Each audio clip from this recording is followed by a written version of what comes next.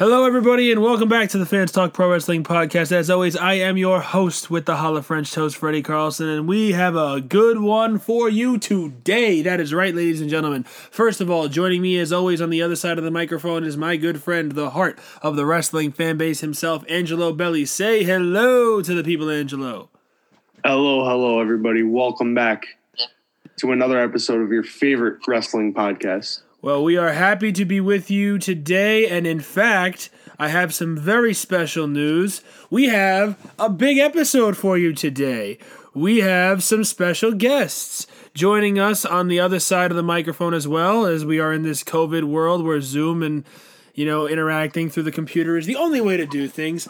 We have three very special guests joining us today right now. In fact, the numbers might go up as we go because there's a handful who we're not sure of.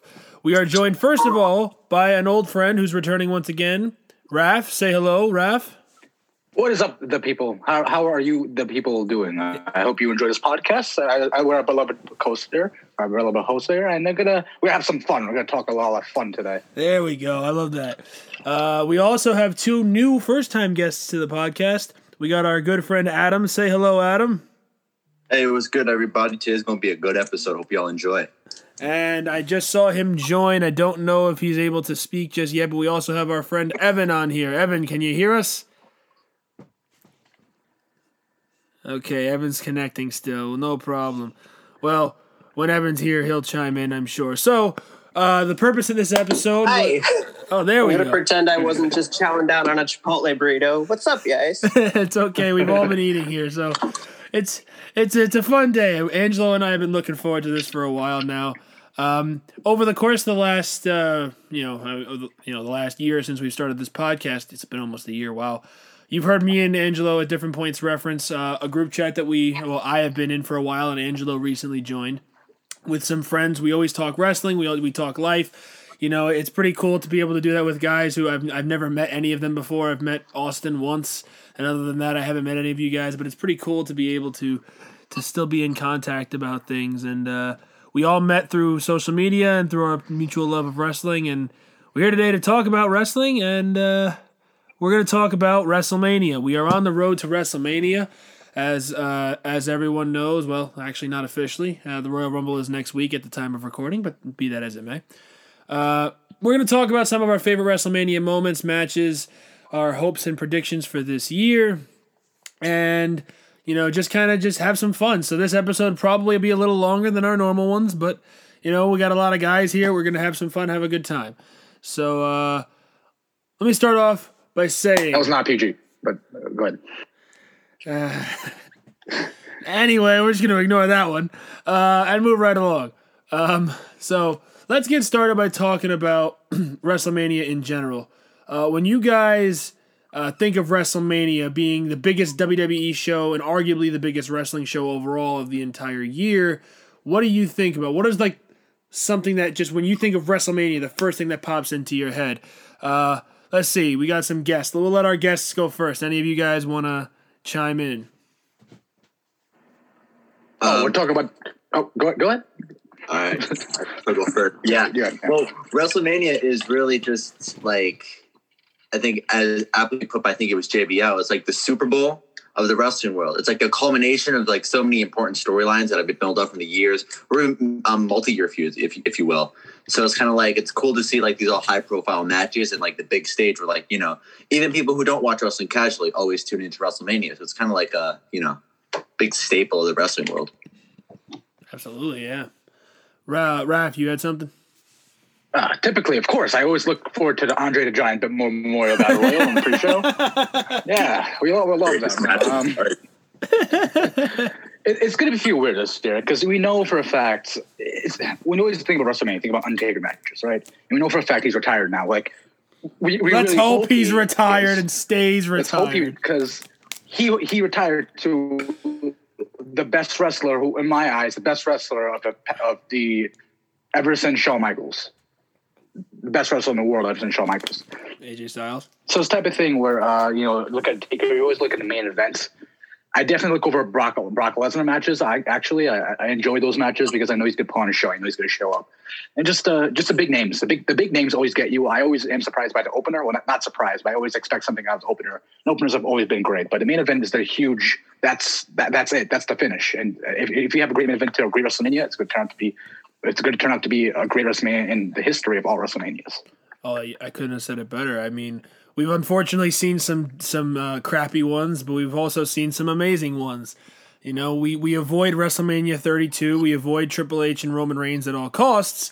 But for every one of those, you get, you know, what's it called? Brock Lesnar and Kurt Angle. So, you know, there's a trade-off that we can be happy with. Evan, did you have anything you wanted to add for this one? I already feel embarrassed based on their responses. Those are great points that they made. I don't know. I always think about like the atmosphere because like, especially like the past few years where it's like outdoors. So they have like those grand setups. They have the epic entrances. It's just always such fun to watch. Yeah, no, I think that the bigger the spectacle that they make of it, like you said, like those entrances. I love me a good entrance. You know, like watching Triple H entrance. They might be just as long as Undertaker's at this point because they just go on and on forever. But it's pretty cool. You know, I'm hoping that this year they can kind of return to that.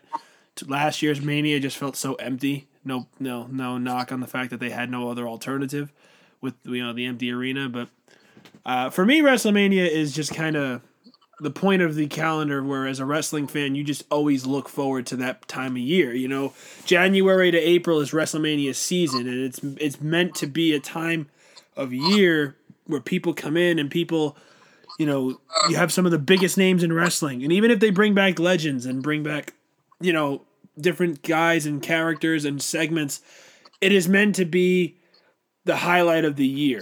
And for the most part, it continues to be. Unfortunately, we do have our low points, and we're all bound to have them from time to time. But WWE does their best to avoid it these days, and that's something that I appreciate that they tried to do. Angelo, what do you got to say about WrestleMania?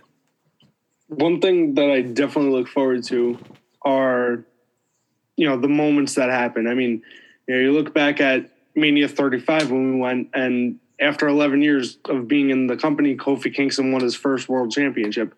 That moment was one for the ages without a doubt. Oh, yeah. So for me, it's more of the little, like, significant moments that happen. Oh, for sure. For sure.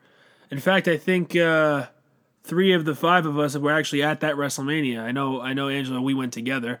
Yeah. I know, Raph, you were there. And in fact, Austin was there as well. Yeah. He's not on with us tonight. It was pretty cool to have WrestleMania be right there near us and be in the area. Right. I said to myself after I couldn't go to Mania 29 back when I was 13 at the time, not even, I was 12. Yeah. I was right before my 13th birthday, and I begged my mom for tickets. I begged her so many times, and she just never let me have it. So I said to myself, the next time that they are here, I don't care how old I am, I don't care how much it costs, I'm going. I paid $315 to Angelo, but, because your brother bought the tickets. But, man, was it worth it. That night was 7.5 hours of just pure elation. And I think... And let me just chime in on that. Yeah, go ahead. I feel like WrestleMania 35 is honestly one of the best WrestleManias of the recent history. It really... Everything... The fact... Like, I was so surprised it gave us Seth beating Brock, Becky winning the title, and Kofi winning... all in the same night? Vince doesn't do that. All of the titles that we wanted to see changed. All the baby faces went over that night. except for Corbin. Corbin didn't go over. Oh, we what do you ignore mean? that. Baron Corbin's the biggest baby face of all time. Well, he didn't go over though. Yeah, we ignore Corbin going over, but I agree. I mean, all bias aside, because we were there live, I love that Mania. I've gone back and watched probably half that show, if not most of that show, multiple times since then, because it's such a amazing thing for them to give you what you want. No pun intended on Batista's promo right before WrestleMania that year. We got what we wanted out of the show. I mean, I thought we were going to get one or two of those three things that you referenced there, Raph, and we got all three and more. Like Hawkins and Ryder won the tag titles on the kickoff show. I lost my mind when they won the tag titles, even though it was a pre-show, 5-10 minute match. And of course the Revival looked stupid again, but Hawkins and Ryder are awesome to me. And they such a cool night. Yep. Long Island really went over on 35. If you think about it, because you also had Tony Nese win the Cruiserweight belt. And I was a big fan. I was a big fan of 205 Live, and Tony Nese was one of those guys like just give him a strap. Because, Tony Nese has the best 450 in the game, and I'll fight you on that. But, like, it's just a good moment if you just think about it. Like, all the people, like, really – you don't really think about how impactful they're going to be until, like, it actually happens. You know what I mean? Mm-hmm. Right. And he's right about that because I come from Long Island, so I did go over. I was there. First time I've been to WrestleMania, so I went over. And Raph, I'm glad of myself. Your seats, dude. I am so freaking jealous of where you sat. But – not to say that I didn't like where we sat, because I had a view of everything. I kind of had we had no trouble seeing anything, but right. No, that was honestly like one of the best seats that I think I've ever had at a wrestling event. I've been to multiple SummerSlams, multiple takeovers, and I've never experienced anything like WrestleMania. It was a next level experience, and I know they just announced the next few years where they're going to be. If you have a chance to get there, whether you're listening at home or any of you guys who haven't gotten there, you have to go just once. Yep. As wrestling fans, whether we're lapsed, whether we watch the product regularly or not, it is honestly one of the greatest experiences I have ever been able to have. I'm almost 21 years old, and so I haven't had a lot. But in that 21 years, I've had a lot. That was. I'm going to go to Hollywood. I'm trying to get to 39. That's my goal. That's gonna be. It's gonna be epic. You could just. I feel like it's hard for a lot of fans to even get to WrestleMania though, because like a lot of them don't even get to go. I feel like. Until they reach like your guys' age. Yeah. The last time WrestleMania was anywhere near where I'm at, the West Coast, that was in WrestleMania 31. And well, I mean, how long ago was that? I don't even. 6 years. 6 years. I can't even count. Yeah. 6 years. But like, even then, I can't afford it at 14, 15 age. Yeah. So yeah. Yeah. You're absolutely right. I mean, that's why I couldn't go to Mania 29. I was in that same boat. I begged, and I was lucky enough that the second time around I had a full-time job that could pay for it. And, I saved money for a solid 6-7 months because they made the announcement, in April, and the tickets went on sale in November. And I was like, I don't care what I got to pay. I'm going to just keep throwing money in the bank. No pun intended. Yeah. That's like the story. And I couldn't go to 29 either because I asked my mom, I was begging her. She's like, didn't I take you to a live event? I'm like, Ma, it's not the same. And I was like, Ma, you don't understand. You go to a house show, and that's like a house show out of nowhere. Odds are Undertaker actually showed up to that one. I'm still pissed at Undertaker for not showing up to WrestleMania. The one WrestleMania we go to is the one in 30 years that he freaking misses. Exactly. That was honestly like, I was hoping that he would come out, but Freddie, I know the way you are with this. When Cena came out, the Doctor of Thugonomics, I nearly crapped myself because I was so excited. Oh my god! I got pissed because I feel like I was the only one hyped, and everyone else around me was like, "Oh yay!" I was like so hyped. I was like jumping. Oh man! I think Freddie. In our section, our whole section was when we were rapping the theme song along with the loud music, and I have the video. You can't even see like a damn thing. Like I'm like this because Angelo and I are just going nuts. It was unbelievable. Oh man, yeah. But when he came out, it made up for it a little bit. But has anyone here actually seen Taker live? Any of you guys? I have. I saw Taker on his birthday in 2014, before the Streakers broke. He came out of a casket, I think. I'm not sure if it was a contract signer or something. And people in the crowd were just chanting, "Happy birthday, Taker." It was hilarious. Yeah, I got to see him wrestle live once. His match with Brock at SummerSlam 2015, where he low blowed him and then Brock flipped him off. during the Hell's Gate. That was the only time I've seen Taker live. So that was such a frustrating year because I could have gone to like so many events in 2015 because they were like everything in summer themed was in Brooklyn, and I live in Staten Island, which is like not even 10 minutes away. So it's kind of frustrating, you know. Yeah, and of course, I was for myself to get down there. It's a hike because I'm from Yonkers, which is like right above the Bronx. So you gotta hike your way down there, man. It's a process to get down to Brooklyn. Yeah. But I made countless trips there. I went to 3 out of those 4 SummerSlams. I went to 2 of the takeovers and an episode of Monday Night Raw. Plus, I went to a autograph signing at a Toys R Us in Brooklyn with 2 of my friends. We stood in line for 7.5 hours in the blistering heat to meet Finn Balor for 30 seconds. Had the worst hot dog I've ever had in line. Pretty sure they may have spiked it with something, but we won't talk about that. And I mean, it's a Toys R Us from Brooklyn. As a former Brooklyn resident, I'm not surprised. Let's be real here. Yeah. So anyway, we strayed from the topic a little bit. Back to WrestleMania. So yeah, anything else we wanted to talk about with that? I'm not sure if you guys had anything else you wanted to throw in there. Alrighty, well, the next thing I wanted to talk about, and this one's going to be very difficult, I think, because I'm struggling to pick one. Favorite WrestleMania match. There is 36 WrestleManias to choose from. 36 long years, and I'm pretty sure we've all seen like the best of the best of the best, at least in some way, shape, or form before. And we might have our own personal opinions. So, Angelo, you had sent me a list before. You texted me something. So while we let our guests think, why don't you talk about some of your favorites? Crap. Hold on, let me open it up because I do have 2 or 3 written down, like that I could really think of. So one of them would be WrestleMania 26, Undertaker versus Shawn Michaels, streak versus career. Oh yeah. That one was just the whole build up to it, the emotion, like it was a year-long build. Just so much to talk about on that one.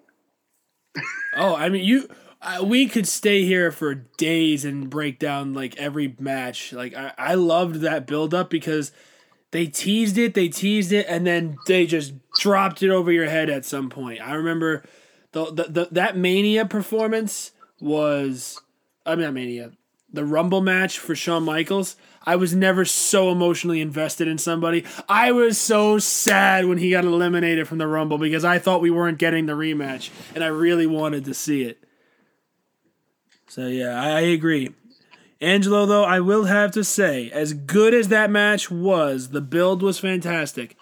I maintain personally that the match they had the year before is, in my opinion, and I know this is an arguable statement, the greatest wrestling match ever, in my opinion. Like, not just Mania, I'm talking all time. Personally, I am held true to that for years. I still believe that to be the case. Mania. And that's why I like Angelo more than I like Freddy. Yeah, every game up, bro. Listen, it's a personal bias for several reasons. Let me explain. Number one, that was the first WrestleMania I ordered on pay-per-view to watch live. So I have a personal bias to that show in general. I mean, the rest of the show was but that match just kind of plopped right in the middle, was perfect. And secondly, the story behind it. If you like, the build may not have been as good as like in terms of compared to the second match they had, but the story, heaven versus hell, even down to their entrances, the stuff like that, you're just so perfect for their characters. Shawn, he's fought his demons to now be one with, coming from the heavens, while Taker rose from hell because he signified, like, that stuff to me, just the little bits of storytelling. Taker basically broke his damn neck in that match, came out and still wrestled another 15 minutes, and I tell you, his face when Shawn kicked out of that first tombstone, You can't tell me he didn't sell that perfectly. Personally, that's why I hold true to that. But Angelo, I do understand where you're coming from, and Raph, I can see your face. I'm sure you got something that you want to say, so go ahead. Okay. So much like you, reason why WrestleMania 26, I also not WrestleMania 26. That was kind of like a trash mania anyway. But the match of Shawn Taker itself, why I have a personal bias, because like you, it's the first pay-per-view I've actually ever seen in person, I do believe, like live on TV. And I just remember watching that match and just the emotion going into it. And we all talk about the build and all that, but to me, it was the complete package of not just the build, the finish, Shawn's defiance, the way he just slapped Taker in the face. Oh, the tombstone. I'm sorry, I just hit my desk, but that tombstone, and there was the leaping tombstone too. I think that's where he started doing the leaping tombstone. I love that he cost him the match at the Chamber, cost him the title, all that. That's my favorite match ever. Without a doubt, favorite match ever. I have my own way of looking at favorites ever and best of all time. I really can't decipher what the greatest match of all time is, but I'm just going to throw Austin and Rock WrestleMania 17 in there because I absolutely love that match. Absolutely. Love that match. And yeah, I mean, when it comes to that match, I think that is the definition of the height of wrestling, period. The popularity of wrestling was never bigger than in that time period, and they capitalized on it with the two biggest names they had and just let them go out there, and they went with the craziest decision ever, and they turned Stone Cold Steve Austin heel. In my opinion, that was the end of the Attitude Era. It was. I apologize for you. I don't care about the whole invasion angle. That angle was trash. They ended the Attitude Era. The invasion is a segue. Think of it like that. It's just like a segue. It's a segue to the Ruthless Aggression Era. I like that, Adam. Yeah. Yeah, I mean, the match though, and if you actually go back and watch it, was very good. You know, for a no disqualification WrestleMania main event, I thought it was very good. Yeah. You go ahead. My favorite matches are kind of like, in terms of like how iconic they were, are like kind of pale into comparison. I kind of have like two matches, like Brock versus Roman at 31 is like one of my favorites, and because for several reasons, mainly because like first off, Brock and Roman, I don't care, smarkiness aside, it's just a good like boss fight, and I'm a sucker for those, right? And then you have Rollins, cashing in, which I was a big I'm still a big Rollins mark, but like when I was like younger, it's like the whole I hope he doesn't fail to cash in, because Seth Rollins was one of those cool wrestlers. And so seeing that and like the culmination of like how people didn't want Roman this, don't want to go over it. Then you have someone, steal it, like, heist of the century. It's like, it's one of the unforgettable moments. So that's like, if I had to pick a singles match, that'd probably be number one. Absolutely. I'm a sucker for that match too, Adam. I can be honest and say that I've watched it back more times than I probably should have. Yeah. I mean, like, people are like talking like memorable matches. It's like outside of like here, some of them like in between, but like you don't really talk about like the mid 2000s, 2010s. I mean, that much. Like from like they had a lot of good ones. Like another iconic one. I know Raph made the joke in the beginning, but the first Andre the Giant Memorial Battle Royal was actually still is one of my favorite matches to just watch. If I just need a quick match to watch, it's like, and I will say this right here, it's the perfect battle royal, and I'm not afraid to say that. Like, a lot of people got their stuff in, and then you had like the whole homage to like Andre and Hogan from Mania 3 with Cesaro and Big Show, which in retrospect it wasn't that big of a deal, but it made Cesaro look like a star. Like I thought he was going to be like like the next big thing, like Brock Lesnar pun aside. But like, yeah, it's just a really good battle royal. I'm just a sucker for battle royal. So yeah, if you, I don't know if you guys listened to the episode I recorded a couple of months ago, my fantasy rebooking of Cesaro's entire WWE career. And, I had him win that battle royal. Obviously, I didn't change that. But the key piece for me was that was the start of his world title push. And it should have been. They partnered him with Paul Heyman. They did so much good. And it just never reached the level that it should have. And I for a match that was so good, like I agree. I think it was definitely the best battle royal they've ever done at WrestleMania.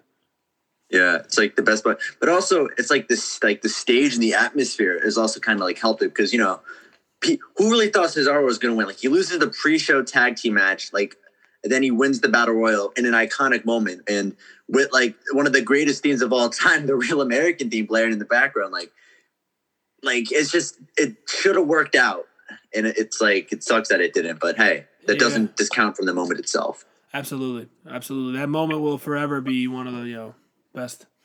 What was I going to say? Evan, did you have any matches that you wanted to throw in there?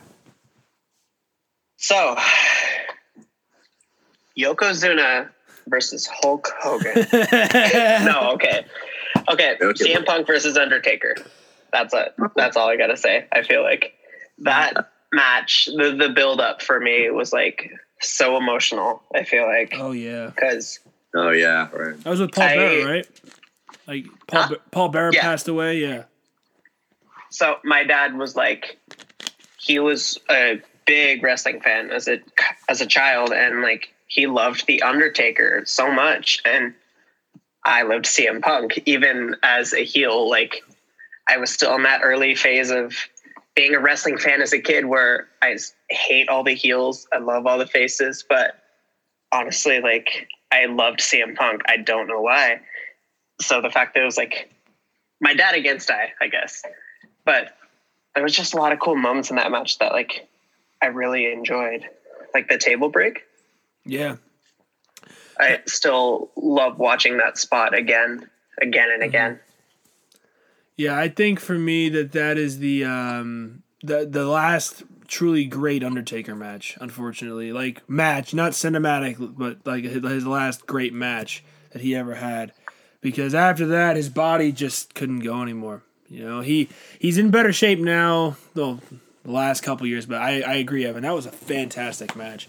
And, for a guy like CM Punk who never got to main event WrestleMania, and he should have, especially in that year-long title reign, even if he didn't go over, man, he should have faced somebody. That main event spot, he deserved it. I'm not a guy who says people deserve a lot of things, but he deserved it. Yeah. Well, you got to remind me. Is that's the year he came out to Living Color playing his song, right? Yes. Yeah. That was incredible. Yeah. No, that was a very cool entrance. CM Punk's one of those guys that would have benefited if they did the 2-night manias early, because this past Mania, you had the whole 2-night thing. So you have people like AJ Styles who got the main event of Mania. Yeah. It was like, right. That's like 4 main event. I mean, unless you want to count the Big Show dark match, but I don't think anybody counts that. No.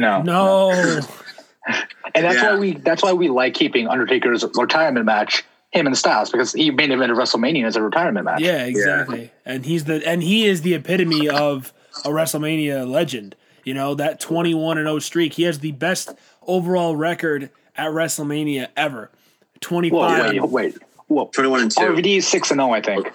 Oh, all right. So on a technical sense, and so Samoa Joe is 1-0. So you can both say that they're batting 1,000. But I love RVD. Don't get mad at me. All right. I will say when he won Money in the Bank in 2006, that was pretty cool.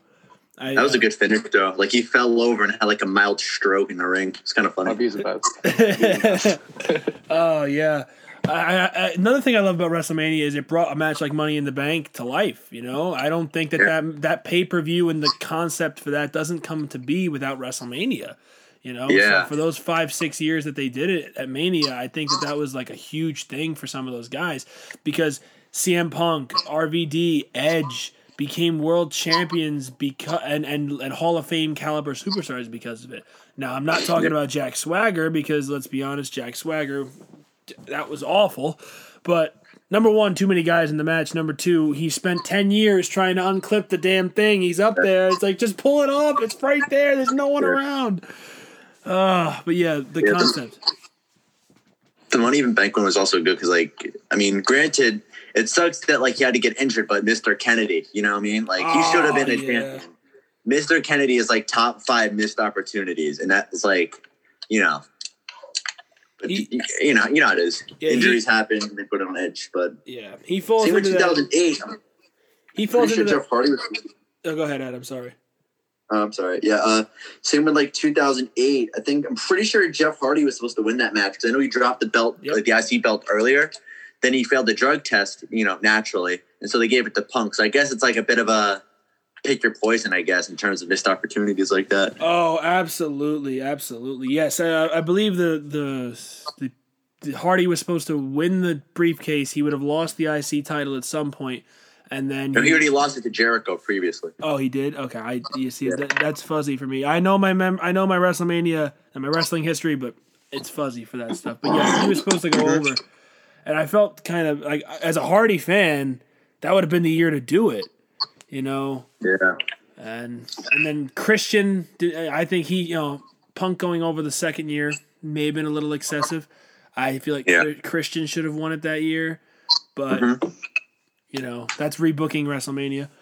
Here's another match I feel like if we're talking about WrestleMania and like some of the greatest matches ever at WrestleMania, we do have to mention WrestleMania 3.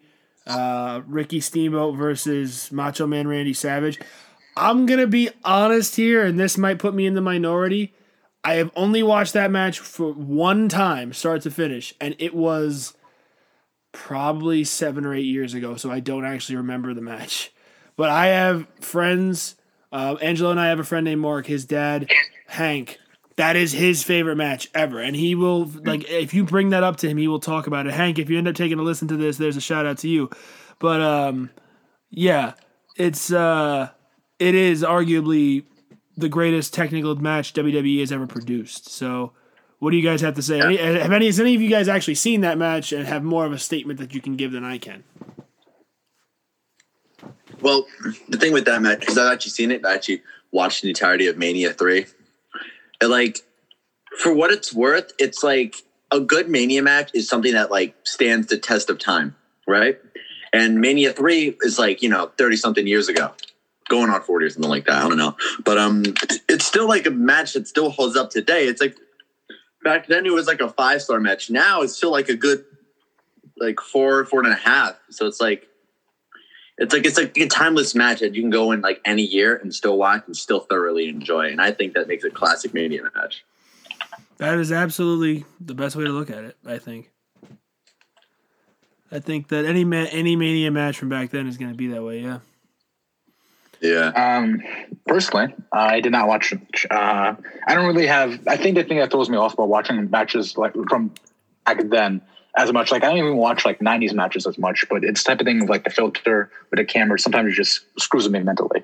But I feel like I don't underestimate anything about that match because I know Macho Man Randy Savage. Honestly, he's one of the most underrated and underappreciated wrestlers ever. I feel like he was the greatest wrestler in his time period. When I look at Ric Flair, Randy Savage, in that, when we talk about time, not the greatest of all time, but when we talk about the time frame. I still think he's up there for me. Top 10 discussion, but go ahead, yeah. Yeah. Right. But I feel like he was always overshadowed by Hogan. But Macho Man had a wrestling ability. There's different time frames in wrestling. To me, in the 1900s or the Attitude Era, anytime before the Attitude Era, it was always about character and building your character, your promo, your work. That's why I feel like The Rock got over so well. But when it came to in-ring wrestling, it was more in the Ruthless Aggression era and just all that. And I feel like Macho Man Randy Savage came into a time period where it was more about it was way more about character, and his character was amazing, but his in-ring ability was amazing. And Ricky Steamboat, I'm not going to underestimate his ability. And I never really found him that interesting of a character, but that's the character itself. In the ring, he might have been different, but I totally understand how people say that as a top-tier match, and I'm not going to underestimate it. I really do think that it could have been, if you look at it now, if you put it in nowadays terms, it really can stand to the test of time, like Adam stated about being one of the top WrestleMania matches ever. Yeah, listen, I love that opinion, especially from someone who hasn't seen the match. So that's very good. Anybody else want to have an opinion on Savage Steamboat? Well, I'll be honest. I also am always late to the party for those older matches. But I mean, if your word is good, I mean, I think I'll give it a try. Honestly, I don't know. I'd love to check out some older matches, especially because like Macho Man really was like one of the greatest of all time. But I mean, hard to say that, I guess, because I barely watched any of his matches. So, I mean, I'll definitely give that one a go, I think. Yeah, I do recommend it. Like I said, I haven't watched it in a very long time, so I have to bow back on the respect of that. But based on the opinions of those who like I said, taking people's word for it, it was an amazing match. I think for the time too, WWE's product in the 80s was never about being technically proficient. It was never about having the best, mat-based match, having all these outlying things. It was about the two biggest guys getting in there and slapping each other around for a few minutes, like Hogan and Andre. And then, big body slam, and that's the moment everyone remembers because same show, he slams Andre, and everyone's seen that. So you kind of forget that, the greatest WWE match ever took place on that show. Or at least what people say is the greatest WWE match ever took place on that show. You forget about that. So to me, it's just the fact that, people aren't giving that the time. So Evan, I would say give it a chance if you do get the time, look at that match. Another match, not as old, but still going back, into the 90s at least. A match that I have seen a few times and I did really enjoy. WrestleMania 13, the match between Stone Cold Steve Austin and Bret the Hitman Hart. That was the night people truly believed that Stone Cold became a star and really ascended to that next level. And his whole feud with Bret actually really did that, but especially in that particular match. Angelo, have you seen the match? What did you think of Bret versus Austin from back in 97? From Mania 13? Yeah. Actually, that match I didn't get to watch completely. I might have seen bits and pieces over time, but nothing like to my memory. Like nothing that I can actually say, I remember a specific moment in that match. I simply remember the Hart putting a bloody Austin in the sharpshooter, and Austin's just on his hands, just screaming in pain. You got that look on his face. He's just like he's gonna die, and then eventually he just kind of falls onto the mat and passes out. He doesn't tap. Austin did not tap out. He just passed out from the pain, and to me, that is something to be. To be remembered as one of those classic WrestleMania images. Hogan slamming Andre, Brock nearly killing himself on a shooting star press, and Austin bleeding while in agony, or Michaels, ziplining in from the rafters. Those types of moments. But yeah, definitely one of my favorite matches. And I mean, it also is like it's kind of hard to do a double turn, which I think Austin versus Hart is like the go-to example for a good double turn because you can't do double turns well, but like when it's done well, like you put it, it's iconic. Oh yeah, absolutely. Yeah, I remember the first time I heard of a double turn, I was like, "What is?" Because when you're younger, you don't understand those terms. Turning heel, turning face, whatever. But when a double turn, how do you pull that off? And like you actually visibly see an example of it where. Hart just acted more like an ass the entire match, and he shoved and Ken Shamrock was the guest referee. Why, I don't know. But Ken Shamrock was the guest referee. And, I remember that match just being one of those ones that when you watch it for the first time, it's like, damn, Austin's bleeding, but that man is a tough SOB. And that's how he became the toughest SOB ever. So that's one of the reasons why I'm very fond of that match. Any other matches that anybody has that they want to throw into the ring? No pun intended. I'm with these puns tonight, man. No pun intended. Yeah. Let me just. I'm not sure for you. I think we mentioned it before. My brother one of his favorite matches ever. I understand why completely. Shawn and Kurt at WrestleMania 21. Oh yeah. Talk about technical prowess. Oh my God, that match! The way, look, when you have someone with the amazing in-ring ability as Kurt Angle, just in ring completely, But then you have someone like Shawn in my eyes, greatest of all time. Not my favorite of all time, but greatest of all time. You have Shawn Michaels in that ring with Kurt Angle. They put on a masterpiece. And honestly, I feel like a lot of people don't talk about the match as much as they should.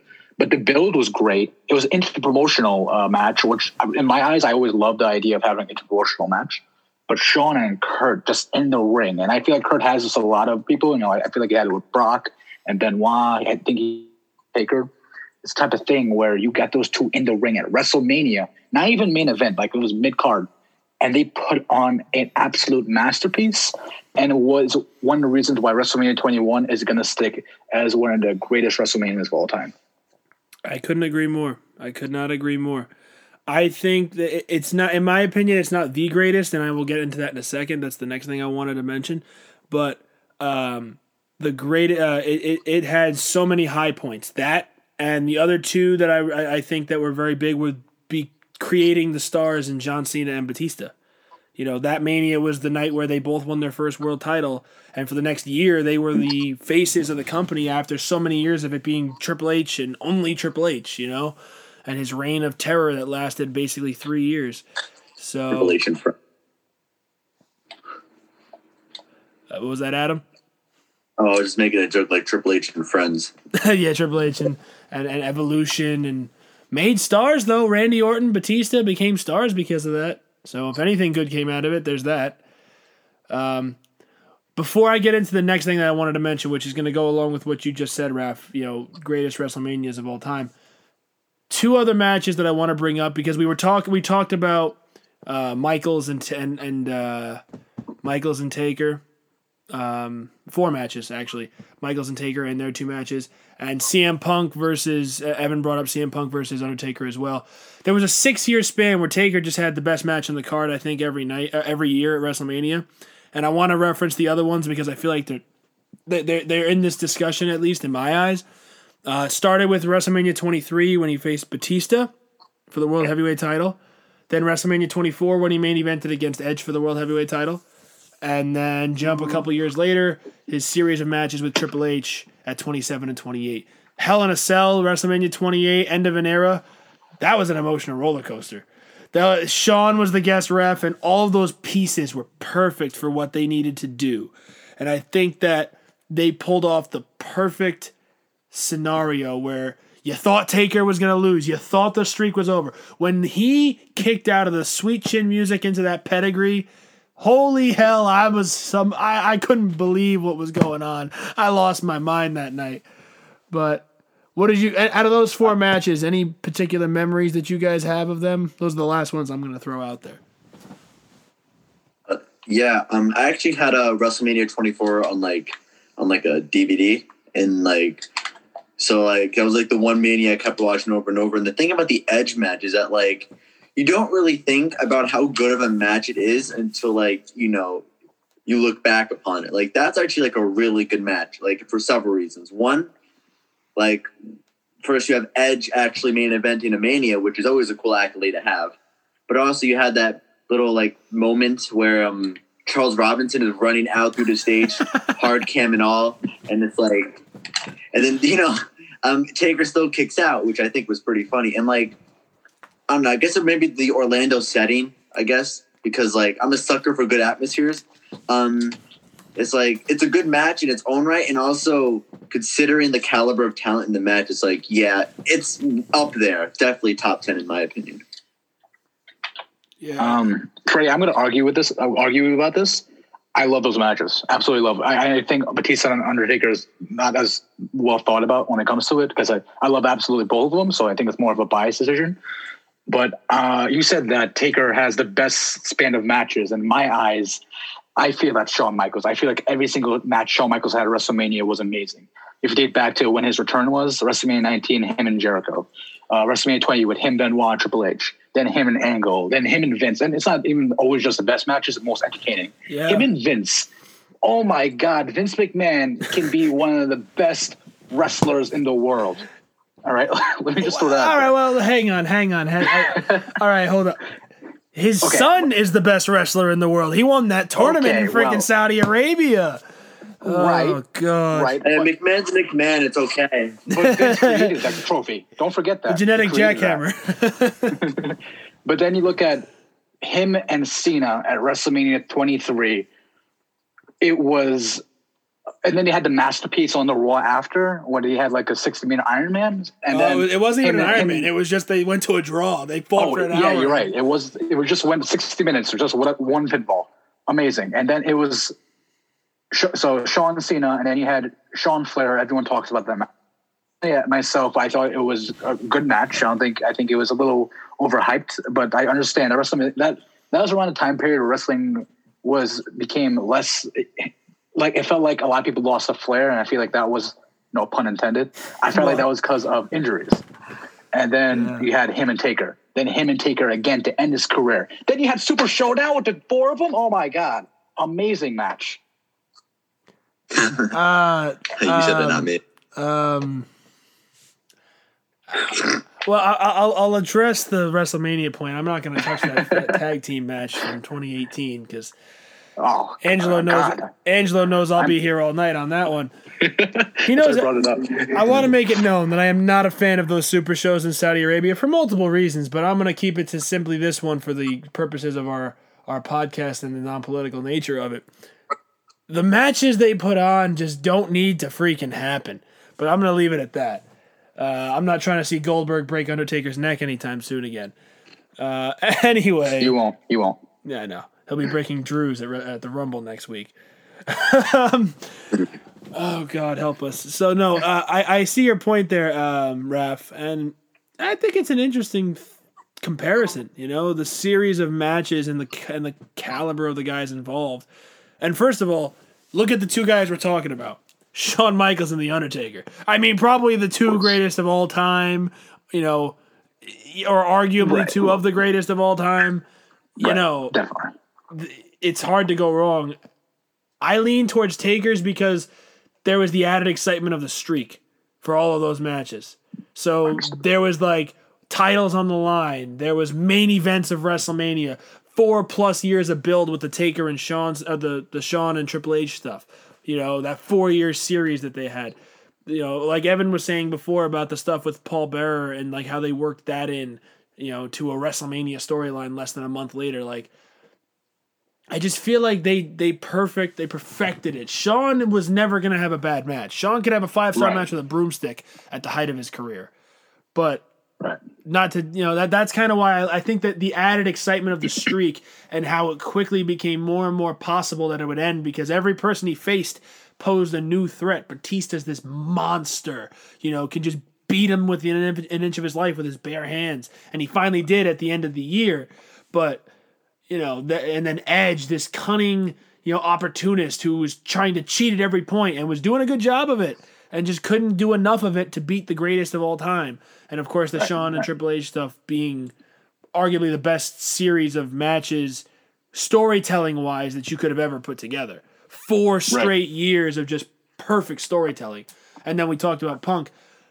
But I also see what you mean. Michael's matches were technically flawless in almost every way, usually. I'm going to throw this out there. It's a little sidetrack. Just a little thing I wanted to add to the side, though.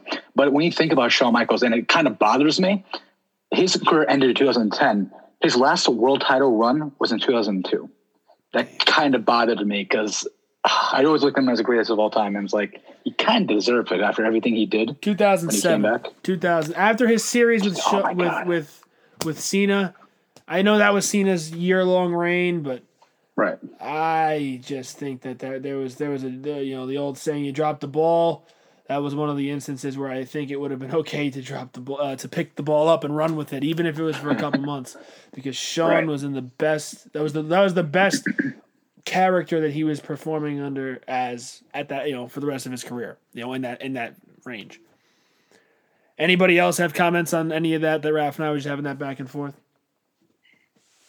Oh, I was actually just going to say I disagree with the whole Michaels deserved a title win that we just finished with, actually. Because I feel like he didn't really need the belt, considering he was a bit up there in years. Might as well just, because you had the whole Orton thing, like, past 2007, so it's like, just a little, like, a side note. Oh, yeah, the age of Orton. I remember that.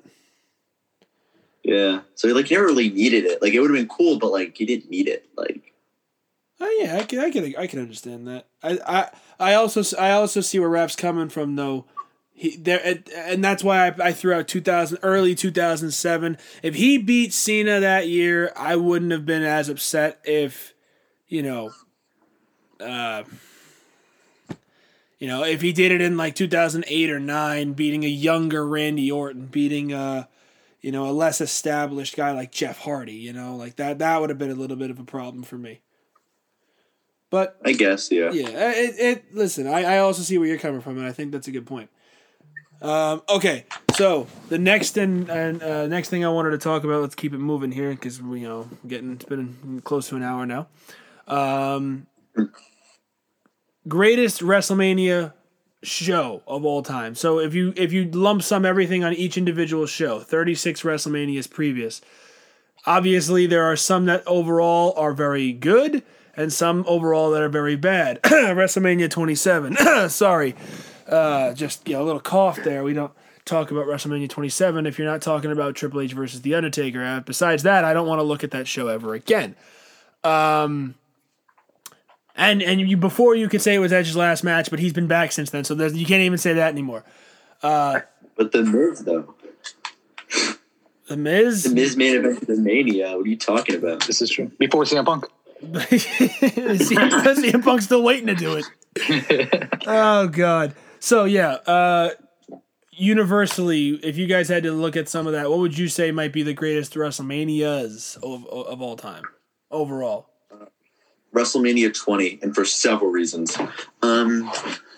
First off, the 20th anniversary. It was also a really solid show all around because you had The Undertaker, like with the whole Kane angle in 2004 when he like get the whole Rumble thing. And then you had Eddie Guerrero, like a freshly crowned Eddie Guerrero, go over Kurt Angle after he beat Lesnar. You had the infamous Goldberg versus Lesnar match. Like, booing aside and like all that aside, it was still a very good match, even with Austin as the guest referee. And then you had the classic Benoit triple threat, which, say what you want about Benoit as a person, he's not that good of a person considering what he did, but man is easily one of the best technical wrestlers of all time.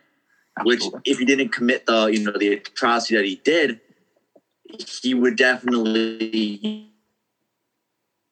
Because he's basically a Canadian Eddie Guerrero in the aspect, if you think about it. But aside from all that, all the undercard matches were good. The whole Christian Jericho thing, the whole strategy, that was a good match. The RVD and Booker T, like not ironically, but each tag match, like for the tag titles, are all like fatal 4-way tag matches, which I think was pretty interesting. So it's like, yeah. Also, in Madison Square Garden, you can't really go wrong with that. I just think it was a solid WrestleMania that, considering the main event, it doesn't really get talked about as much as it should be. Yeah, I think it was a very good Mania. Yeah. Anybody else? Any other Manias they want to throw into the ring? You guys can go first. I'll go last. I talked a lot today. I'll throw out WrestleMania 35 there for a few reasons. Freddy, obvious reasons where bias aside, Angelo. Bias aside. I mean, first of all, the amount of pyro that we saw for celebrations. Oh God! It was great to see that, considering that we haven't had that for a while. So that's one of the things for me is that, we got to see our favorite people go over. Save aside Baron Corbin. Also, the crowd was like electric from beginning to end. And you also saw the Hall of Fame class come out. That was one of the best moments I think that I've ever seen in person. And also Alexa Bliss as the host. What more could you ask for in a WrestleMania? Kurt Angle going over. One more thing. We only needed the one more thing. That's true. Evan, you have one? I'm going to be honest. In the background, while you guys were doing that, I was trying to review the past 3 or 4 WrestleManias, trying my best to remember like the good matches, because like I remember I actually kind of liked Asuka versus Charlotte from 34. was a good match. And then I pulled up the rest of the card, and I was like, this isn't as good as I remember it being, all these matches. Yeah. So then I go back to 33, and I'm like, still no Mojo Rawley. Mojo Rawley, oh my God. Yeah, Gronk, you know. He existed, basically. How is he still employed? Yeah. No, okay. Maybe might come up to your podcast, kind of. Not like that. It's not like that, but yeah, I think I'm gonna side with 35 for me, honestly. That's a great show. Again, I'm biased aside.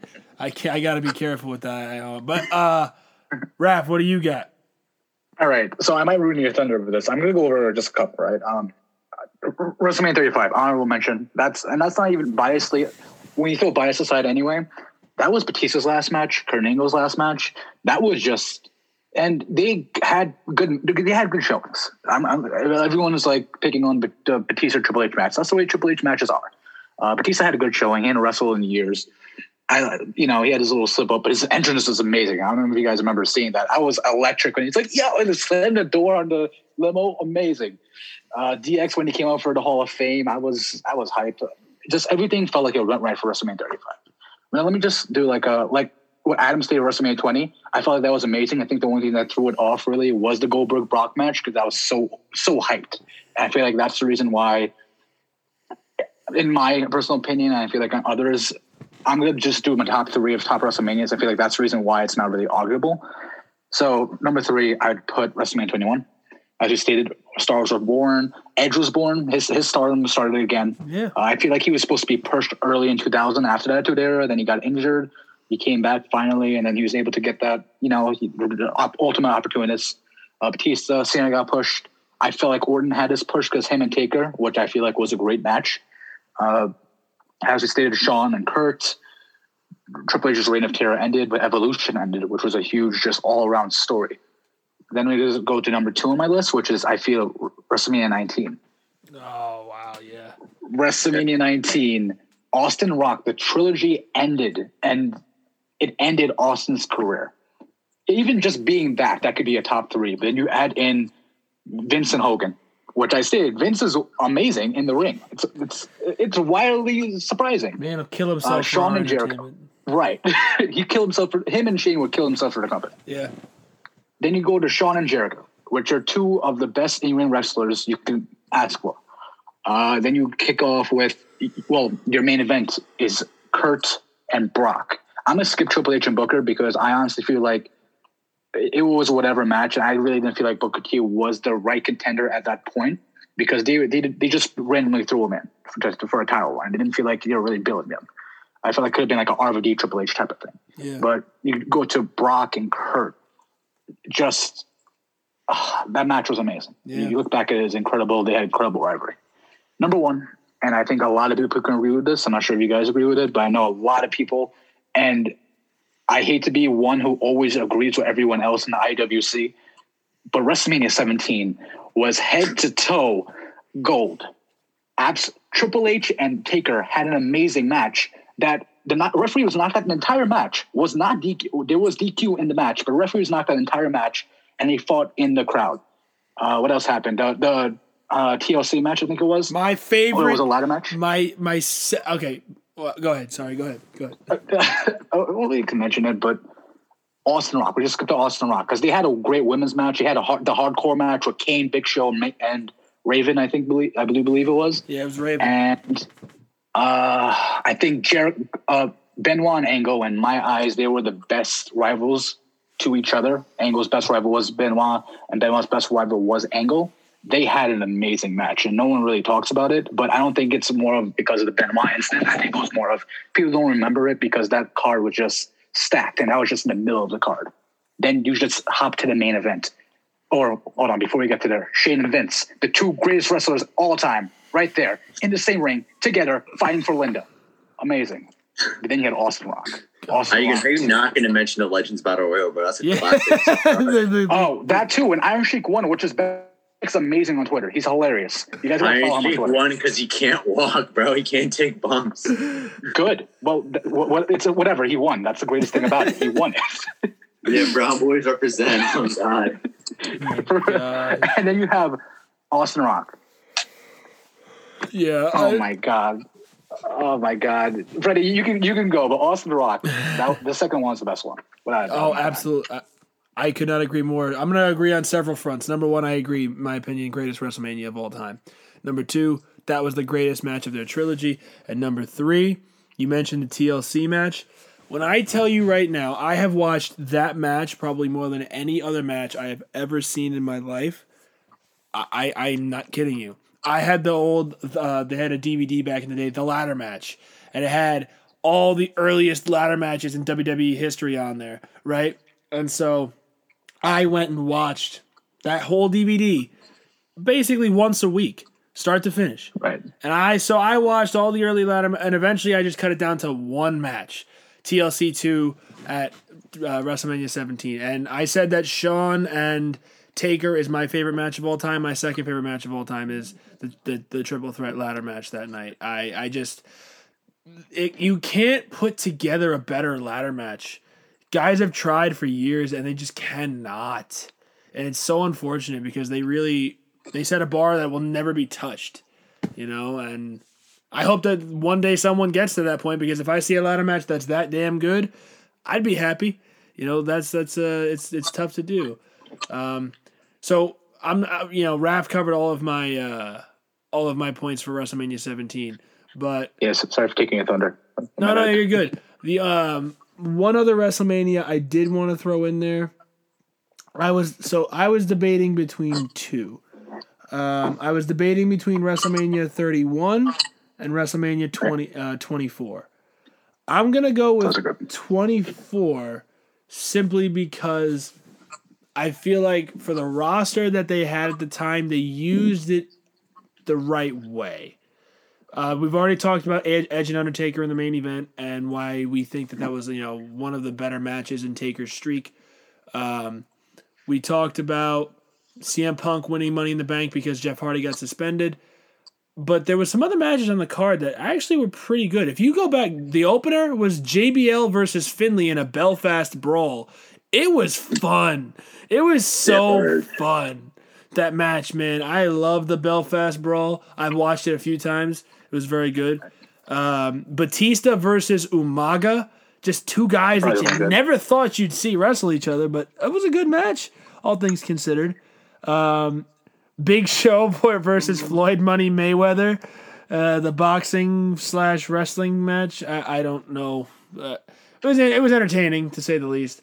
And then Triple H versus Randy Orton versus John Cena. Triple threat match for the WWE Championship. I think that you can't put together a better group of guys to really tell a good story. Both guys wanted to get their hands on Randy Orton, and Randy, being the heel that he was, kept getting out of the ring, kept getting out of the way, making them fight each other. I just feel like it's an underappreciated card that was very solid, that was very, well put together. Oh, and Shawn versus Ric Flair in Flair's retirement match. So I think universally that show was the best that it could have been in that time period. And if you look at the Manias directly around it, 22, 23, and then 25, 26, from top to bottom, it's the most well put together show. Because if you look at, 26 had its low points and the main event being the high point. 25, same thing, really only had one really memorable moment. With outside of Taker Michaels, was Cena picking up Edge and Big Show at the same time, Mania 23 just had too much fluff. I was not a fan of the Battle of the Billionaires. I'm not gonna lie, that did not do a lot for me. And 22, Edge and Mick Foley was the only thing there. And, two crazy sons of what's. Those two guys for that match, diving into a freaking flaming table.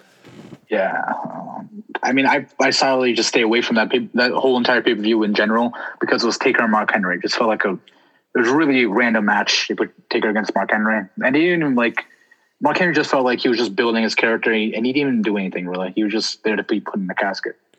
So I wasn't a big fan, but I want to say that Cena and Triple H actually did put on a good match that night too. They did. Oh, they and did. the triple threat with Angle, Ray, and Orton was good. It was very good. Yeah, I think that was rushed a little bit because of time constraints. And I feel like, for a world title match with 3 guys in it, 10 minutes was not nearly enough time to really tell the story. But I did like it. I did like it. Again, look at the caliber of the talent in the ring. No matter what, it's very hard for those 3 guys to have a bad match, unless Kurt Angle's facing Baron Corbin. But Evan, what do you got? I actually wanted to make a little comment about that triple threat match. That was actually like one of the first wrestling matches I'd ever seen, because I kept getting it like suggested in my YouTube for some reason, and I used to watch it all the time. And I guess looking back on it, yeah, should have been longer for sure. But I mean, I don't even know how old I would have been, but maybe 10 years old. That was like really fun to get into. So it was short enough to put on YouTube, so that tells you enough. I think the whole video was like half an hour, so that's like including the vignette at the beginning, all the entrances too. When a wrestling match has the vignette and entrances equal the amount of time for the match, you know that there's something wrong. Hey, whoa, wait, hold on. Goldberg and Brock at Survivor Series. All right. Sue me. I missed one. I missed one. But yeah, no, for sure. I liked the match, and I think it was the right way to crown Mysterio and let him have that moment, especially after Eddie passed away, and they built the whole thing around Eddie, and maybe not the most tasteful storyline, but, the match and the character of Ray was good enough, in my opinion. Any other matches shows that we want to throw in there? I mean, we're talking 36 years of WrestleMania. We've mentioned maybe 5 or 6. It's funny to me that you were talking about WrestleMania 24 and you forgot to include Kane versus Chavo Guerrero. Oh, the greatest of all time. Both of them. How you don't even like the Dark Battle Royal? It's on the DVD, the little ECW Battle Royal. Come on, bro. Well, how about Battle Royal? The Bunny Mania Playboy match that had Snoop Dogg was involved in? That was also on the card. Snooki, Trish Stratus, and John Morrison. All I gotta say. Oh God, no. Oh yes. What did we say about WrestleMania 27? Throw it away. We forgot about The Rock versus Eric Rowan. Oh, of course. The greatest WrestleMania match. That's the real main event. Roman versus Hunter. Who? Come on now. Yeah, that should have been their main event. In all honesty, though, WrestleMania 29, they had the triple main event, and all the matches proved what they had to prove. Yeah. Like, obviously, the Triple H Brock match was slow, but that's a Triple H match in general. If you can appreciate Triple H's work like that, do you understand that? I think Rock and Cena at that match that WrestleMania was actually it was a really great match.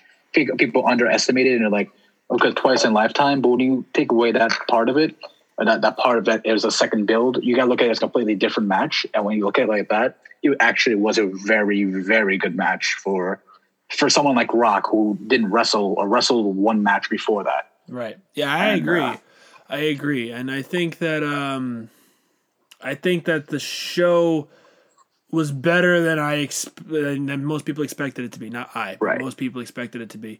And that's saying something because there was some talent there. It was the first WrestleMania for the Shield. Those guys really starting to come up. We've had this whole discussion, and I mean, one of my favorite Mania moments ever, we've completely skipped over this entire video. Daniel Bryan, WrestleMania 30, winning the main event. Oh, right. I mean, I remember when I was 14 watching that match, I was just like, whoa, that crowd was hyped. The Monster video package for his match with Triple H, it is one of the greatest vignettes before a match ever. It got me so hyped. I literally could not stop. Oh, man. That match and Brian and the match neither match was amazingly fantastic, but you weren't there for that. You were there for the match itself. I mean, Angelo, you and I have talked about that match a lot. What do you remember about the night watching Daniel Bryan winning that freaking match? Man, the one thing that comes to mind is him literally having to fight for that opportunity. First of all, he wrestled Triple H in a match to qualify basically to get the titles. And then coming out, and everybody was so behind him. And the second that he won that match and held both those titles up, the crowd just completely erupted. For me, that was one of the best like WrestleMania moments that I've ever seen. One of the greatest matches I think that I've seen in the past like 5 or 6 years. Yeah. To piggyback off of that, it's also WrestleMania 30 in itself. It's also a really good show because, in like perspective, it was the first pay-per-view they put on like they streamed live on the network, I believe, because that was the same time the network came out.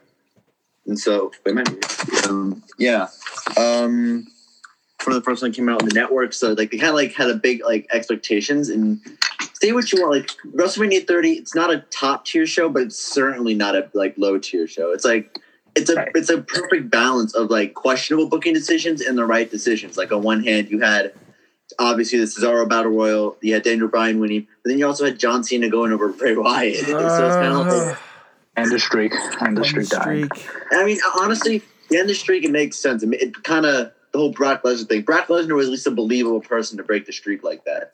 It should have been Bray, but Brock was a respectable choice in of itself. And if it wasn't Bray, it should have been Roman a few years later instead of. You know. Oh, wait! We're getting too much, Freddie. You have to do a podcast where we talk about who deserved to break the streak. That's your next podcast idea. All right, we have to come back. Stay tuned for the next time when we come back and talk about who should have broken the streak, because I'm sure we're going to debate that for 2 hours next time. Giant Gonzalez. Let me just mention, you guys were talking about Benoit, Daniel Bryan the whole time, and I'm always thinking about Daniel Bryan that moment. Always, to me, it always dates back to Benoit and his moment, just because everyone just compared his fighting the style that they had inside the ring together. And to me, right, the crossface and the diving headbutt and just all the moves they had, the skill set. So to me, it wasn't as emotional as everyone else had made it seem. But to me, when we talk about special WrestleMania moments, I can honestly tell you, I look back at the Benoit, Eddie, when they're hugging and celebrating WrestleMania, you could feel that moment. Just they've been friends forever, and the whole build. Like I can't imagine a time before that where Shawn Michaels was the face and got booed as the face in the match against Triple H. And everyone was wanting Benoit to win. And just the payoff was just 19 years. And JR's commentary added it too.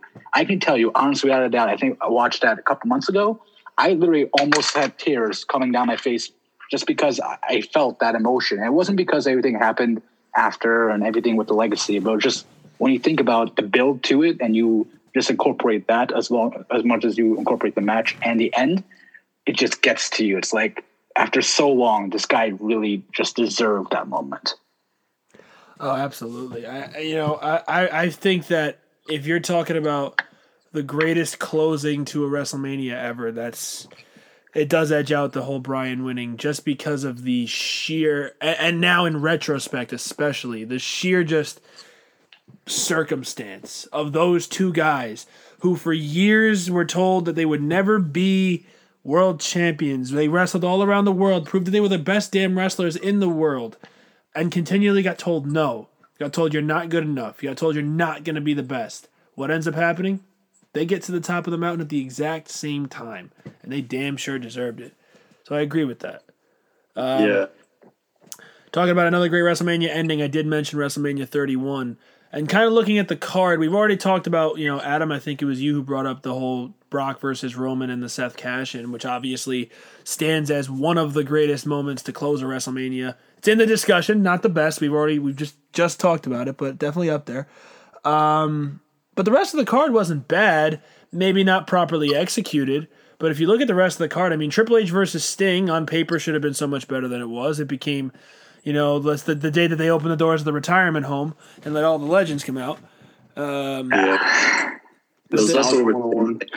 became less about Sting and more about WCW. Yeah, so. Yeah. That was my gripe with it. Was pretty cool to see DX facing the NWO, but then you realize that X-Pac was also a part of the NWO, and Nash and Sting was like a not affiliated with the NWO. It's like, wait a minute, hold on.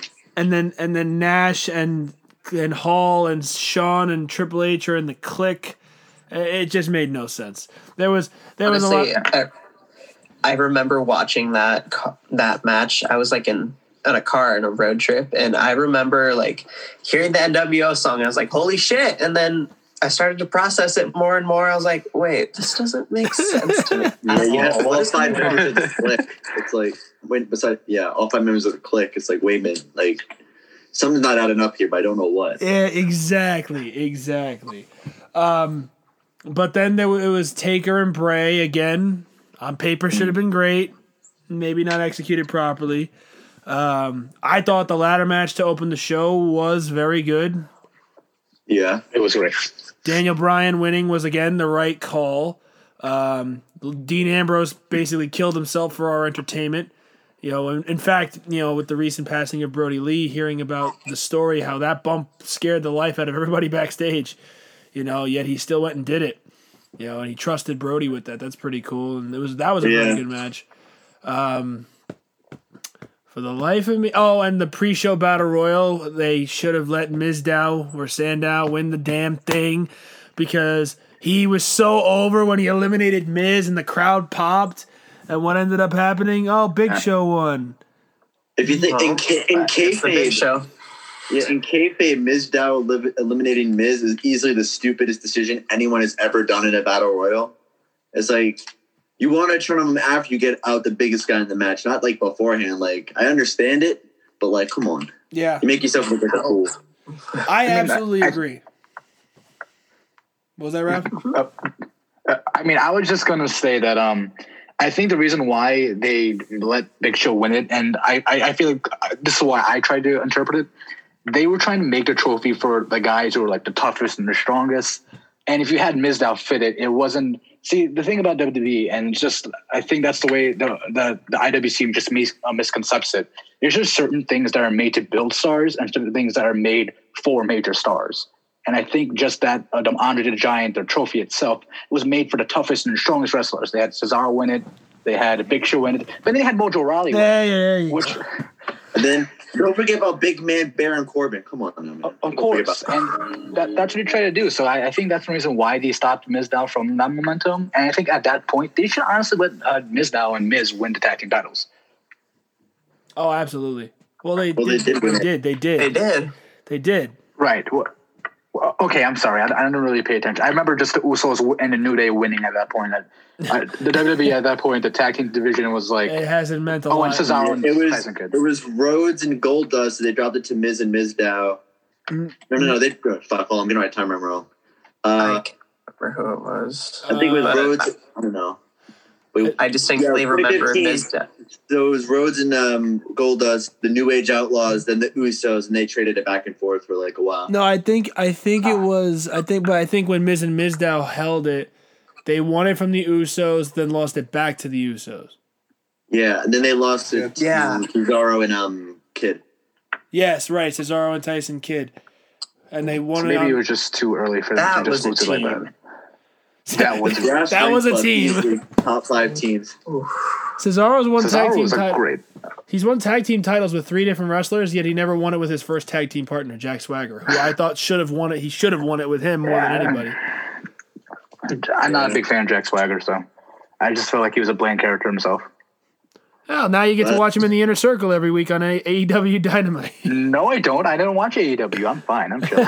Wait, what's AEW? Ain't that a steak sauce? It's like a new team.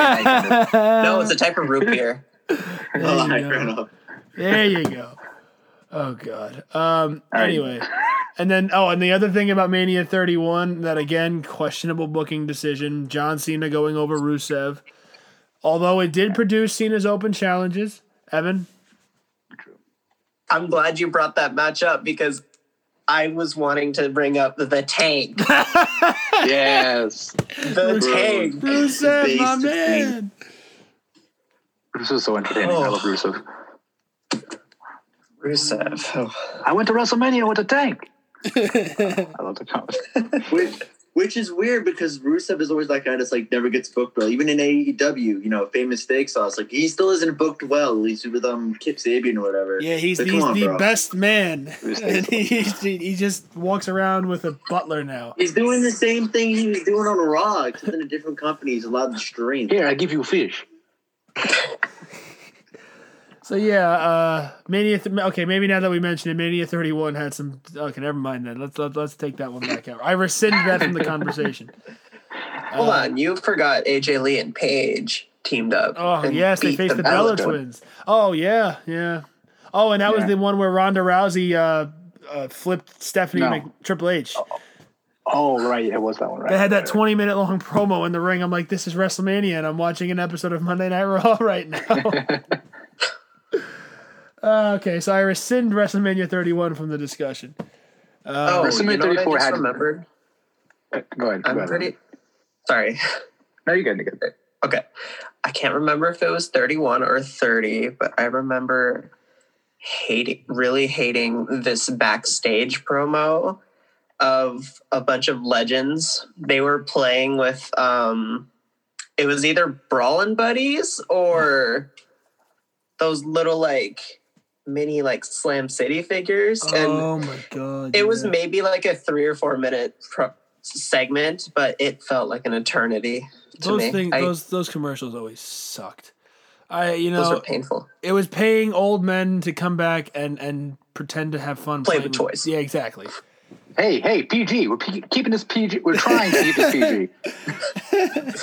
Isn't that why Ron Simmons comes in at the end of it? Damn. Darn. He goes, darn. Dag nabbit. Oh my goodness.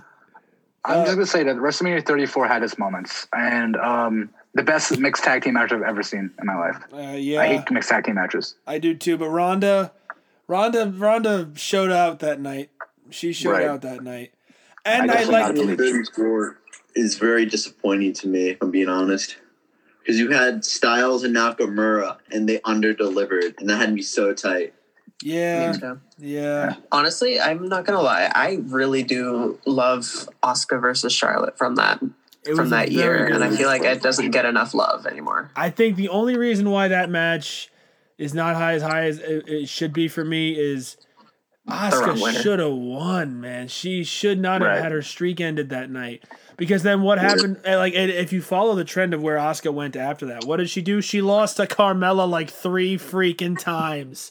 Yeah. She went from being undefeated for 900 days to losing to Carmella on consecutive pay-per-views. I can't forgive that. Nothing against Carmella, but at that time, Asuka was supposed to be this big dominant wrestler who was never going to lose, and she was losing to Carmella because of James freaking Ellsworth.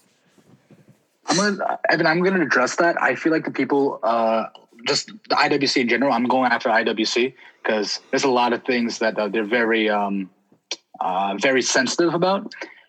I think people just look at the end of the match, and that determines if they like the match or not. And you look at the finish; it was Charlotte taps out Asuka. But I feel like that was the perfect way to kind of end her streak. Maybe not so much tap out, but if anyone was going to end it, Charlotte is at the top of the women's division. And if you're going to have anyone end it, it had to be her. And I feel like that's the reason why a lot of people just hated it. Just hated the finish. I think, I could see that.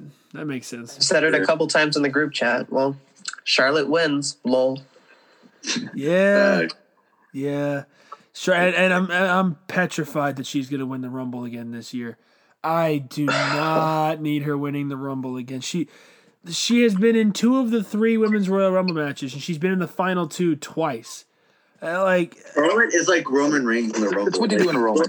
And every Rumble Roman Reigns has been in, it's either top, second place, or it's he wins the match. Yeah, he's been in. I was talking to Angelo about this. Since 2014, he has been in the Rumble every year except for 2019 when he had to fight his leukemia. And he has been in the final 3 or later in every single Rumble he has been in. Not even. He's either the runner-up or the winner, no matter what. No, 2016, he was the final 3 because it came down to Triple H and Ambrose. Oh, that's right. But final 2 with Batista, eliminated. He won in 2015. Then final 3, Eliminated by Orton, eliminated by Nakamura, and eliminated by McIntyre to win to lose those 3 Rumbles. I mean, it works. Well, he won't be in this one. He will not be, because he'll be killing Kevin Owens in a last man standing match. He's doing the tribal chief thing. I'm never gonna forget the heat that he got from that year. He came in at 30. Everyone. Dude. It was awful. It was so bad. Everyone wanted Joe or Balor, and then Roman's music hit, and everyone was just kind of like, "This is a joke, right? This is not for real. We're being punked." Big dog time. But that was the same year Ty Dillinger made his 10. debut, right? Yeah, it was. Mm-hmm. That was a good 2017, honestly, I did some fantasy. I did kind of rebooked 2017. You should have had Bray Wyatt win that Rumble. Yes. And in going back to the WrestleMania topic as the topic of the episode, you could have just had that Orton Reigns skipped. You could have just had Wyatt win the Rumble, win the title, and then, it would have been a good WrestleMania moment if they strapped it to Wyatt. But I think what they should have done was it should have been the Wyatt family triple threat, because you had Luke Harper involved in that thing for months, and what does he get to do? Oh, well, we'll just throw him in the Andre the Giant Memorial Battle Royal. As everybody else gets done these days, it's a joke. But yeah, I mean, since we're just rescinding from the topic, let me try to bring us back, Freddie. Let me take a job of this, right? Go ahead. I'm very excited about this year's Rumble. I feel like there's a lot of unpredictable possibilities, and it is the road to WrestleMania. So I'm very excited to see who is in the main event. Personally, since you guys did have the podcast, I'm just going to throw it out there. I think Bianca's winning the Women's Rumble, and I do want AJ Styles. I do believe AJ Styles or Daniel Bryan might win the men's. But then we go from there. Then we have this year's Mania, where we could have a possibility of Drew McIntyre pulling on to showcase what another amazing wrestler, and Roman Reigns also. Just think about it. We would never have thought WWE would actually turn Roman Reigns heel and align him with Paul Heyman. I'm just very curious to see if Daniel Bryan's going to be the one to face him, or if they're going to go a different route regarding that. Yeah, this Mania is going to be a good one, because I know it's going to have not a lot of fans, but they're doing the whole New Japan thing where it's a sort amount of fans basically, and I think that's going to be pretty good considering last year I didn't the whole empty arena thing. I kind of had to force myself to sit through it, mainly because I just wanted to see if they'd actually put the strap on McIntyre like that. Yeah, and I didn't want to watch it live. I didn't watch it live because of that. The only thing that I didn't watch night 1 live. I only watched night 2. The only thing that was redeemable from last year's Mania, and nothing against I applaud them for trying to give us something to watch during the most difficult time in the history of the world, but I will say that the only redeemable attributes from it were the Firefly Funhouse match, the Boneyard match, and the fact that they put the title on McIntyre.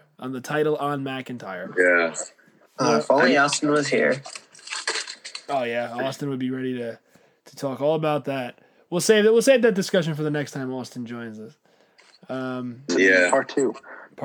Well, we got to talk about who should have ended the streak. Raph's already proposed part 2 of this discussion. But hey, it's just WrestleMania night 2. Come on, get it right. Right. That's what it is. We can have a night 2. Night 2, part 2, round 2, whatever you want to call it. But we have to have a pre-show first.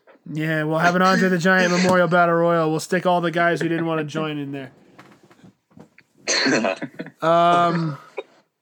Okay, so the last thing that I wanted to mention before we wrap this up, we've talked a little bit about it just now, was preparing for WrestleMania this year. So if you had to make one bold prediction for WrestleMania 37, 2 nights once again, I don't know how the hell they're going to do it with limited fans. If you had to make one bold prediction, what would you say? I'm going to start with Angelo. One bold prediction? One bold prediction for WrestleMania 37 this April.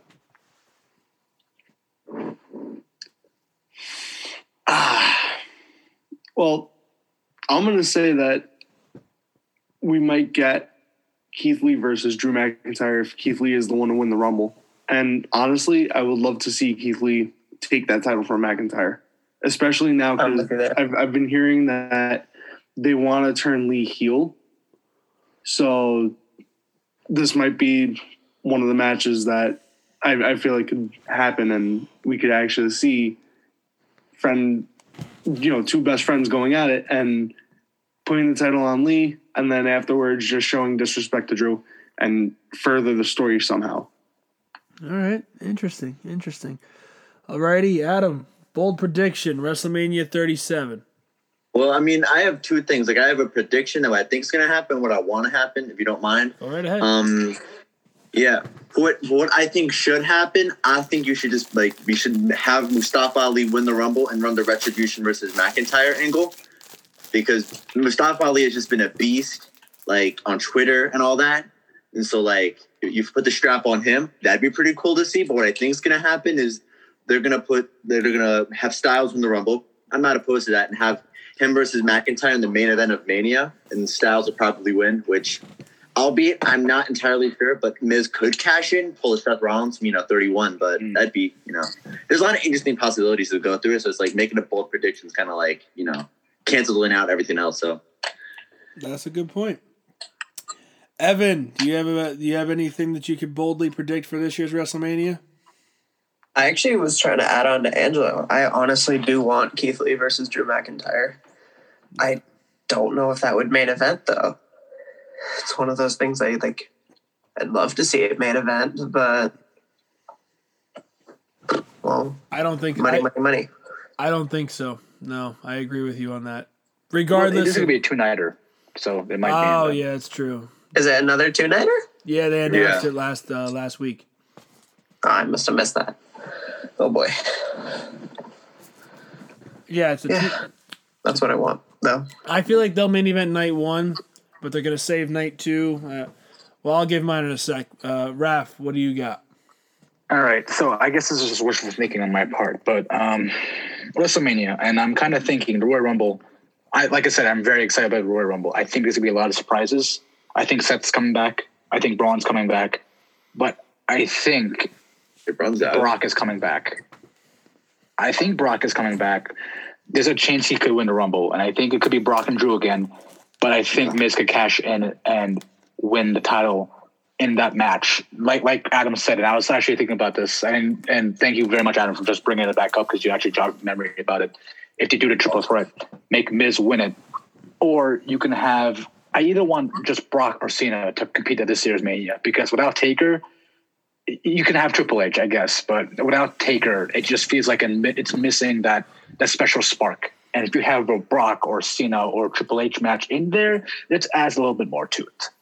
I'm honestly, Raph, that's a good idea, but I wouldn't want a Brock versus Drew 2 for the title. If they wanted to do that, they could probably do Goldberg versus Drew Rumble. Obviously, Drew wins, Miz cashes in, so that leaves the opportunity for the match without the title.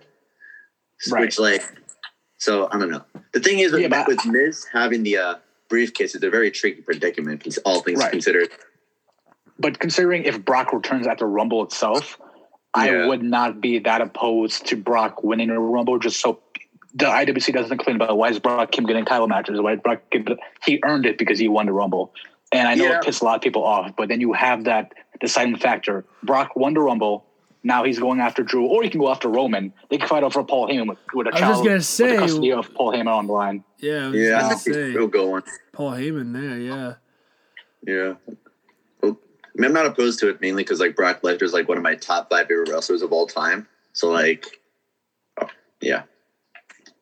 To me, he just does have to absolutely earn a Rumble victory instead of Money in the Bank. Yeah. Angelo and I were there that night, and let me tell you, we had no idea what the hell was going on. We stared at each other for about 10 minutes while people were filing out of the building. And we were just but Brock with the Money in the Bank briefcase, that was the most character work we've ever seen out of Brock ever since 2003, 2004. Yeah, since he dancing back. With the Fiesta hat on, everything. He was dancing with the boombox. Right. Yeah, the interesting thing about Brock winning the Money in the Bank is he it joins a select few. I think it's only Edge and Sheamus that actually won the Rumble, Money in the Bank, and King of the Ring. So yeah, and that's absolutely true. That's absolutely true. And Baron Corbin just needs to win the Rumble now, and then he'll join that club as well. So maybe he could retire to Goldberg. Yeah, big boy. Yeah. Let's hope so. He retired Kurt Angle. We keep going back to that. Okay, so my bold prediction. It's gonna be a little bit different than what you guys have said. I'm gonna focus on the Universal title, Roman Reigns, SmackDown. My bold prediction is that at WrestleMania this year, Roman does not defend against Kevin Owens. He does not defend against Daniel Bryan. He does not defend against anyone from Raw. He defends his title against Cesaro. And not only does he defend it against... that'd be so based. And if he not only does he defend against Cesaro, Cesaro wins the title. I'm going all in with this hope. I'm going all in with this last few weeks, the push, the last 2 weeks on SmackDown. Cesaro's beating Daniel Bryan. I can see Evans walking out of the room. And think about it like this. Think of it like this. Like, even if he doesn't win the Rumble, it's like the Elimination Chambers in February. All they'd have to do is just put in number one contenders in. Have Cesaro win it. It's like, that makes a lot of sense. And think about that. If here's a potential chamber. Think about this. Roman retains at the Royal Rumble, and Keith Lee, AJ Styles, whoever wins the Rumble match. SmackDown, Roman's not going to want to defend his title inside the chamber. He'll use his head of the table thing, get out of the Adam Pearce. Whatever. He'll get out of having to do it. So it'll be a number one contenders chamber match. Listen to some of the names that you could have. Cesaro was going to win, but in my eyes, that's my bold prediction. But Kevin Owens, Jey Uso, Shinsuke Nakamura, Daniel Bryan, Rey Mysterio. Let me tell you, that would make Cesaro a star right there, alone. Yeah.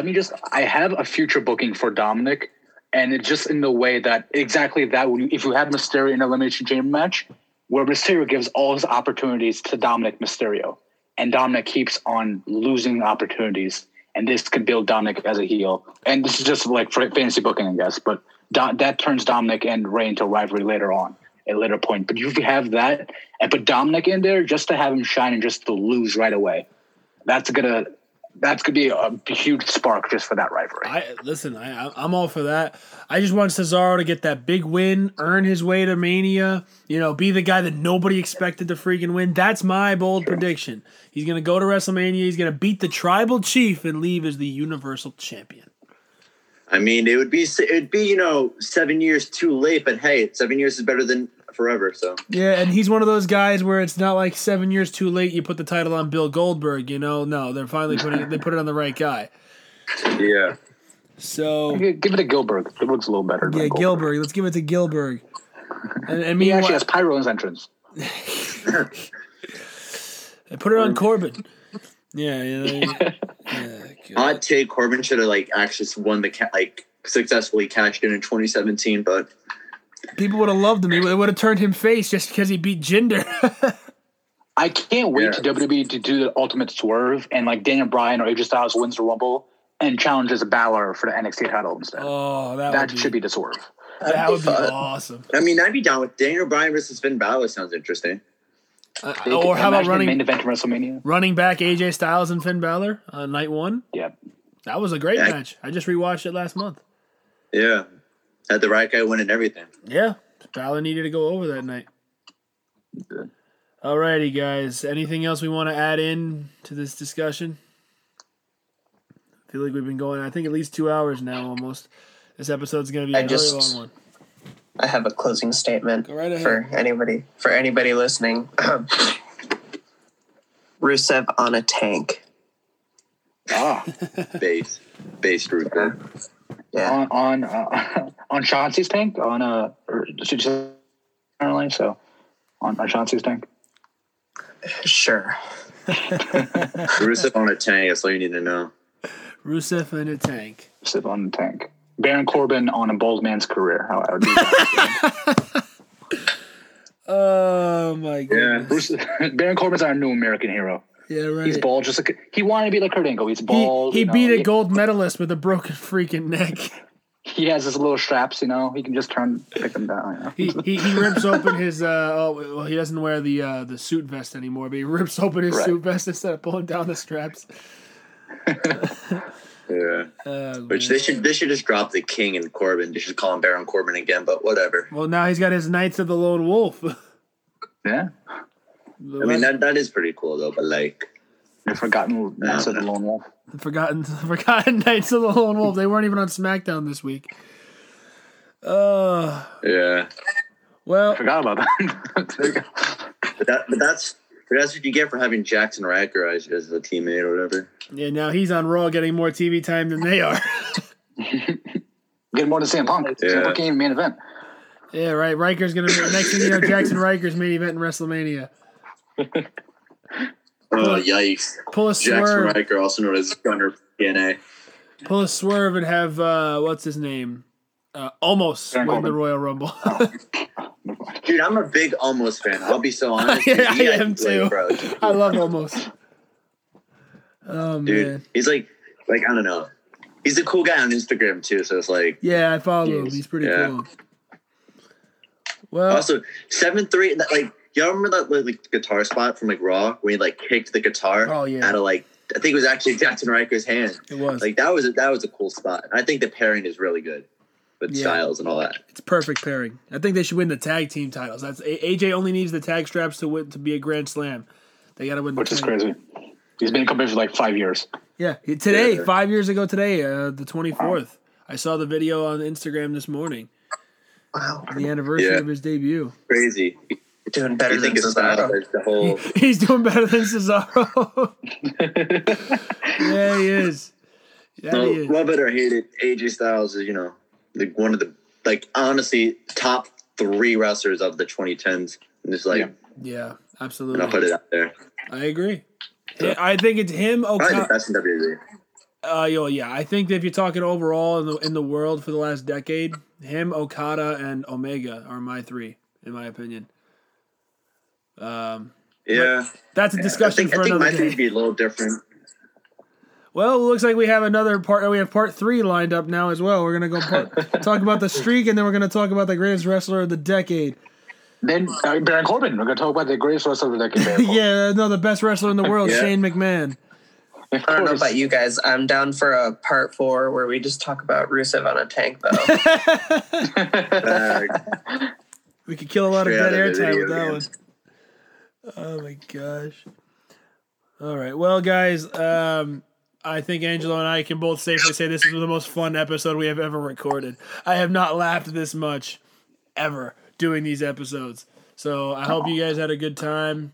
Hope you guys will join us again, at some point down the line. We've had Raph before. Hopefully Adam and Evan, you guys will join us at some point. Angelo, anything you want to say to our guests? Oh man, it was a pleasure having them, and getting to know their taste in wrestling, in like a personal aspect, I guess. So definitely enjoyed sharing this episode. And our wonderful guests, anything you want to leave our fans with? Go ahead, Evan. Yeah. I'll leave it up to the listener to decide. They know. They know. they know. Base. Yeah. I hope all you beautiful people out there, the beautiful people is a very good sub on Maryland Management. But I hope all you beautiful people out there have a very great day, have a very great life, and hope you are able to enjoy the Royal Rumble coming up, which I do believe will be posted. This podcast will be posted before then. It'll be posted in about an hour. WrestleMania. I hope you guys all enjoy WrestleMania. I hope you have a fun time listening to the podcast. I really appreciate you guys for inviting me again. Evan, I'm glad to just hear you and actually talk to you the first time. Adam, you as well. And I do appreciate just meeting you guys again. And hopefully down the line, we'll have another 70 parts to this one podcast. All righty. And Adam, Evan, anything else? I mean, Rav kind of said it well. It's good to be here. It's a good podcast. It's always good to talk about wrestling with your boys, obviously. It's like the Rumble's coming up. The Royal Rumble's the best pay-per-view of the year outside of WrestleMania. So it's always going to be a good time. So, yeah. Till then, have a good one. Rusev on a tank. Rusev on a tank. All right, I feel like I should say a legit statement instead of what I did. I just want to say thank you, obviously, of course, because, I mean, thank you for opening up the doors to your podcast, for letting us come on here, rabble on for almost 2 hours now, I think. Yeah, just about. Yeah, it was cool to be here. I mean, you guys already probably know, at least you guys that I'm talking to. I barely got back into wrestling after almost a year and a half of nothing, and it's always fun to like listen into your podcast specifically, because I mean, you're the only one I really know. So, well, thank you. Well, we cool appreciate experience. we appreciate that. We appreciate that. And we appreciate you guys coming on. It was a lot of fun, like I said, and hopefully you'll be back at some point in the future. So on behalf of our guests, Austin, Austin's not here. Sorry, Austin. Whoa. Sorry. I'm exhausted, We don't talk all about right? that here. It's been a long We gotta day. get them on. It's been a long day. I've been up for like 16 hours. Okay.